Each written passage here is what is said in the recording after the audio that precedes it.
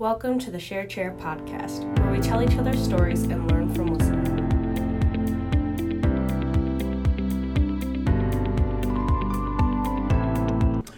Kyle Kuhn, welcome to the Share Chair podcast. Thank you. I'm very excited to be here. Thank you for having me. I have to say, this is why I'm anxious to talk to you, because I want to understand the process of, like, you're a super involved student. You really, you're all over the theater, and I mean, I don't even know, all kinds of things. But you're a senior now. Yes. And you have not been in the band your entire life, as far as I know. No, I have not. And then something happened, and you're like, I want to be in the band. Yeah. So, like, this is a strange decision. Like, I mean, strange in comparison to what usually happens. Yeah. I mean, it's not maybe that strange, but people don't often say, I want to get into the band in my final year. Yeah.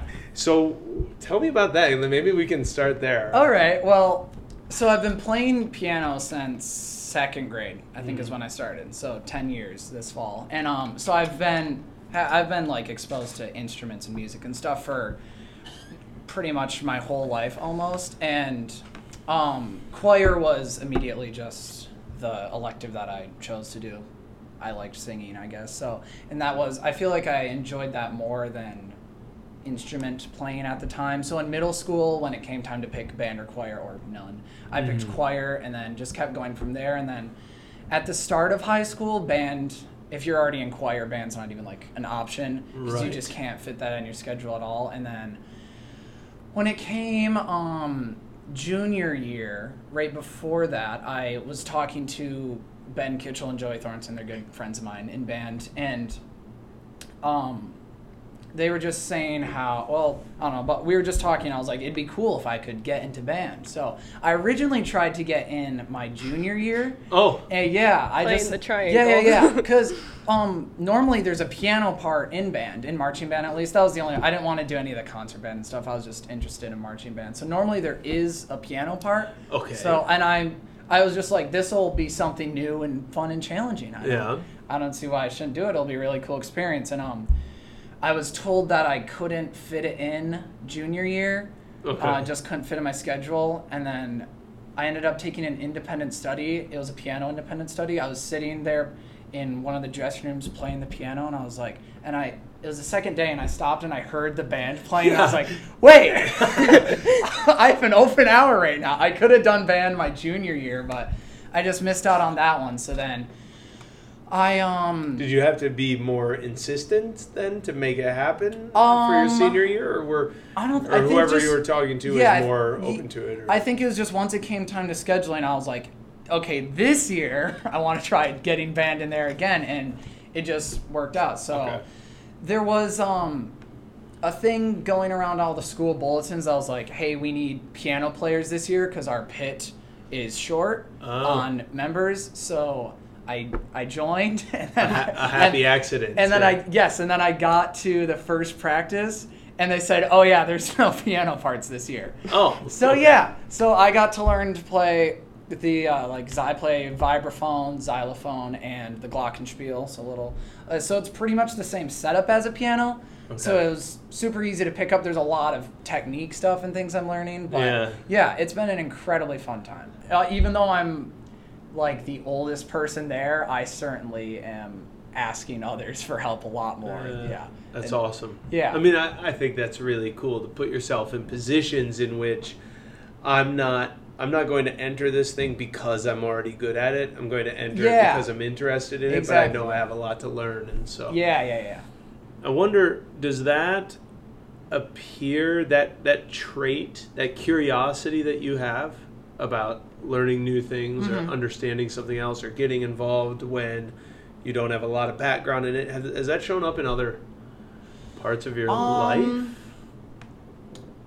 I don't. I think one of the things I could most, because my whole schedule outside of school is pretty much just anything musical related. Okay. So any of the theater stuff, lots of.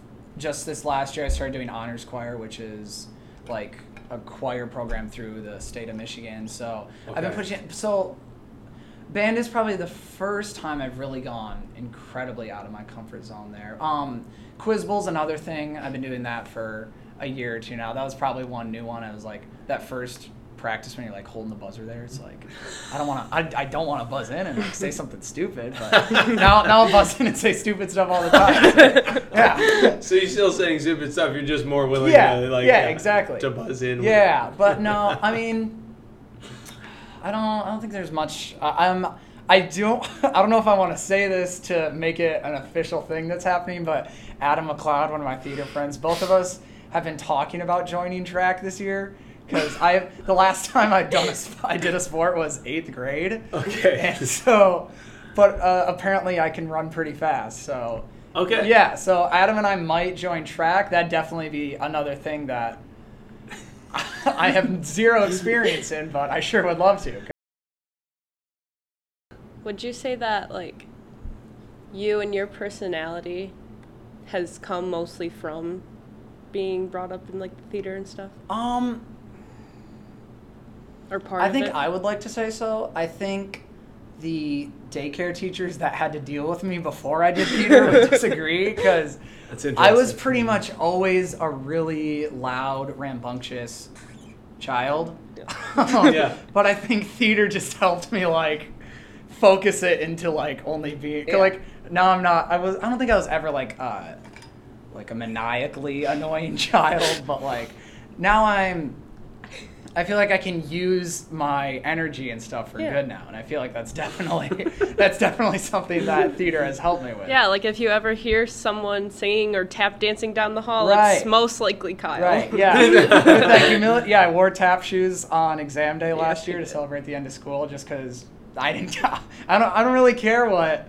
I thought it would be funny, and I don't care what other people would think. Some people thought it was, others did not enjoy it. Others did not enjoy it. Well, I'd say the teachers thought it was really funny. Yeah. I would say the students that were trying to take an exam at 7 a.m. didn't like find it as funny. Because we were like just going to choir and stuff. So Yeah, and I'd be tapping through the halls. Yeah. That was a great workout that day, actually. That's like some of the most physical activity I've done. Until track. Yeah, absolutely. Of course. Yeah, I'll have to wear my tap shoes there. God, with all of your, experience in music, this is leading somewhere to a future with music. Yeah. You have such a past with music, it's got to lead to a future in it, you think? Yeah, just... You hope? Absolutely. I'd say up until my sophomore year, when we did Urinetown, I had kind of just considered theater to be like a hobby, something that I was just doing for fun. I imagine I'd still do it later on in life, but I think when we did Urinetown, I don't mean to toot my own horn. Well, you're on a podcast about you, so yeah. My name's in the title, so I can say what I want. I had leads before that role, but for Urinetown, that was just like such an incredibly special show to be a part of, and it was such an amazing part. I just loved every single second of it. That was the first show where she announced the show, and I went and started listening to the soundtrack, and I started like planning it in my head. I was like, oh, I'm really liking this. And then from there, I started taking theater like way more seriously. Okay. And then I never said this out loud until probably like past few months, but it's what I'm planning on doing for college now. My parents weren't as big of fans of it at first. Sure. And I don't blame them, because it's not an incredibly reliable career to go into. But that's what I'm planning on doing, going to college for now. I'm working on, because for colleges, for musical theater, you have to audition to get into the college. You can't just apply. So I'm now working on audition prep for it. Got to learn like 5 or 6 songs, a bunch of monologues, Shakespeare, non-Shakespeare. So yeah, that's what I'm hoping on doing now. I'm certainly going to have a backup, because like we said, I'm not going to go to a conservatory that it's only theater, because my parents don't want that. I don't really want that either, because I feel like I need something else. I don't know what that other thing is yet. Yes. Got to figure that part out. Yeah. But I think you should be moving forward, though, with confidence that even if it's not theater, this theater background is going to serve you well no matter what. Yeah. I mean, the things that you're learning of creation and the things you're learning about working with other people and very vastly different types of people in the theater. Yeah. These are going to serve you very well, no matter absolutely. what you end up doing, whether it's a life in the theater or not, you know. And, I mean, someone's got to make it, right? Yeah. Why not? Why can't it be me? Why not you? Exactly. That's exactly right. Well, obvious. Kyle talked about earlier the audition process, and I mean, he's told me a little bit about it, but do you want to, like, explain what you have to do for that? For colleges? Yeah. Yeah. So for auditioning to get into musical theater programs, the small, tiny details vary from school to school, like what era your songs need to be from and your monologues and stuff. But for most schools, what they have is a pre-screening first, where you will have to send in two like musical theater songs contrasting. It's just a video of you singing them, and then 2 monologues. Usually, sometimes they require it to be Shakespeare, other times not. I'm not incredibly well versed in my Shakespeare, so that's one of the things I'm having to work on a lot. And also, some of them have dance auditions you need to send in too, which, out of the three components of musical theater, I'd say that's probably my weakest one. Okay. Dance, because I've never taken dance classes or anything. I've just done it. In you'll have to do that. Schools and stuff, in our school shows, and then if they look at all those stuff, your pre-screening, and they say, hey, this person looks like someone who might fit into our program, then they'll invite you to an in-person audition. Yeah, which is probably going to be a lot more stressful, because for the pre-screening you can just take as many tries as you want on every single one of the videos till you're happy, but right there they usually have like a 4-minute window that you get to audition for, and then that's all you get, and then you just hope to God that you got in. Figuring this, it's going to be a very stressful next few months, because I'm in marching band now.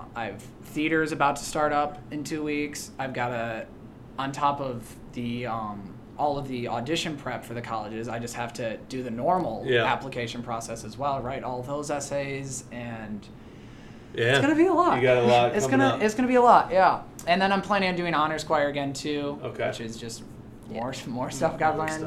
Yep. That's good though. So you'd have it no other way, right? Exactly. Yeah. That's pretty much how the past few years have been, just nonstop, 24/7. Yeah. Doing something. And now you're adding to it by doing new things. Yeah, just a little bit more won't hurt, you know? Good for you. Just see how far I can take it. I love it. You're young and vibrant, and I say go for it. I mean, I say go for it. Why not? Yeah. I mean, it's the time to do it. Exactly. That's what I'm thinking. I'll just get everything out of the way before I go to college, and then I can there you go. Just do more stuff there. And then you can get to the whole like honing what it is you want later. Yeah. Right now, it's good to still kind of expand. Yeah. One of my good friend Cole Van Otteren, we got him to join theater last year, and his main reasoning was he said he didn't want to have any regrets about stuff he wanted to do in high school. So, I mean, I want to do all these things I'm doing, but like even with like track and stuff, I don't want to look back on it and be like, oh man, it kind of would have been fun if I did that. Like even if it won't be, now I'll know. You know? That's it. So just do everything that seems like it might be at least mildly interesting, and then I won't look back on it. I'm bad at it anyway. Yeah. Great. So with that being said, my good friend Kyle Kuhn. Yes, my good friend Maddie Ball. If you had one piece of advice to give to anyone, what would it be? I'd say with the general theme of what I've been talking about, if something isn't going to make you happy or fulfill you in any way, if it's going to be absolutely dreadful and miserable in every single way, I don't see why you need to do it. Like, I'd say only focus on things that are gonna make you a happier and better person. Even if it's something like painful as like doing like your AP calculus homework. That was me last night. Eventually, I'm gonna get a good grade in that. I'm gonna go to a good college because of that, and I'll get a good career because of that, so that'll make me happy. So so those things that seem like annoying at the time, If they're going to make you happy, then I'd say go for it. Mm-hmm. If you're doing something that will have no benefits in the future and you don't need to do it, then I'd say do not. Yeah. So just focus on what's going to make you happy and a better person. Cool. That's what I'd say. Thanks, Kyle, for being on the podcast. Thank you.